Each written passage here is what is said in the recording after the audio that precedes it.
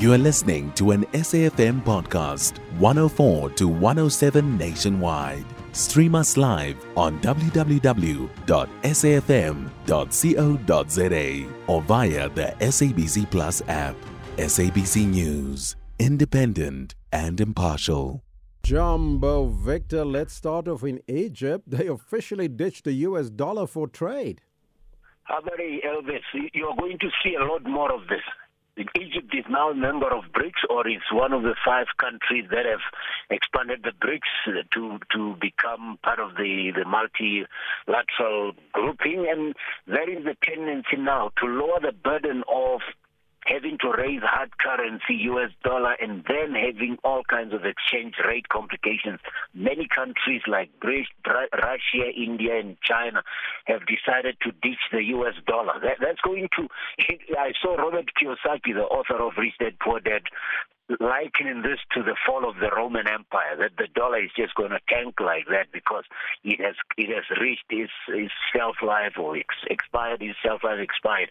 So let's see how it goes. But at least African countries will depend less and less on the US dollar. I don't see why we should continue to be controlled by the currency of one country in this era of multilateralism.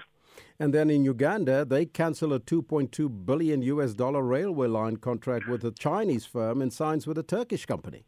Yeah, China Harbour Engineering. There was also a UK company in the mix, but President Museveni is saying he's looking for companies that can also use their networks to raise the money. $2.2 billion.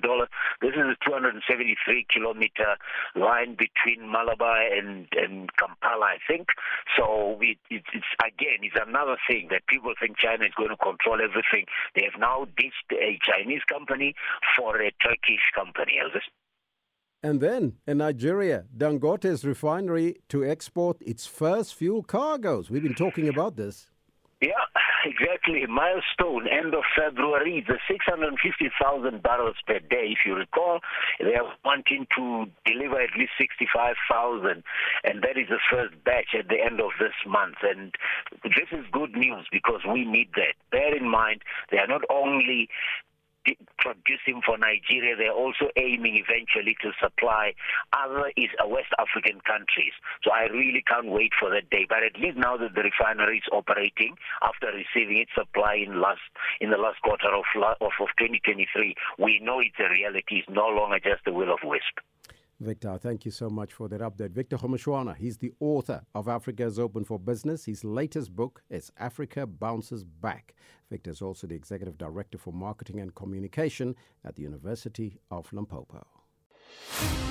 You can find SAFM Current Affairs on 104 to 107 nationwide. Our podcasts are available for download on all our digital platforms. SAFM, leading the conversation.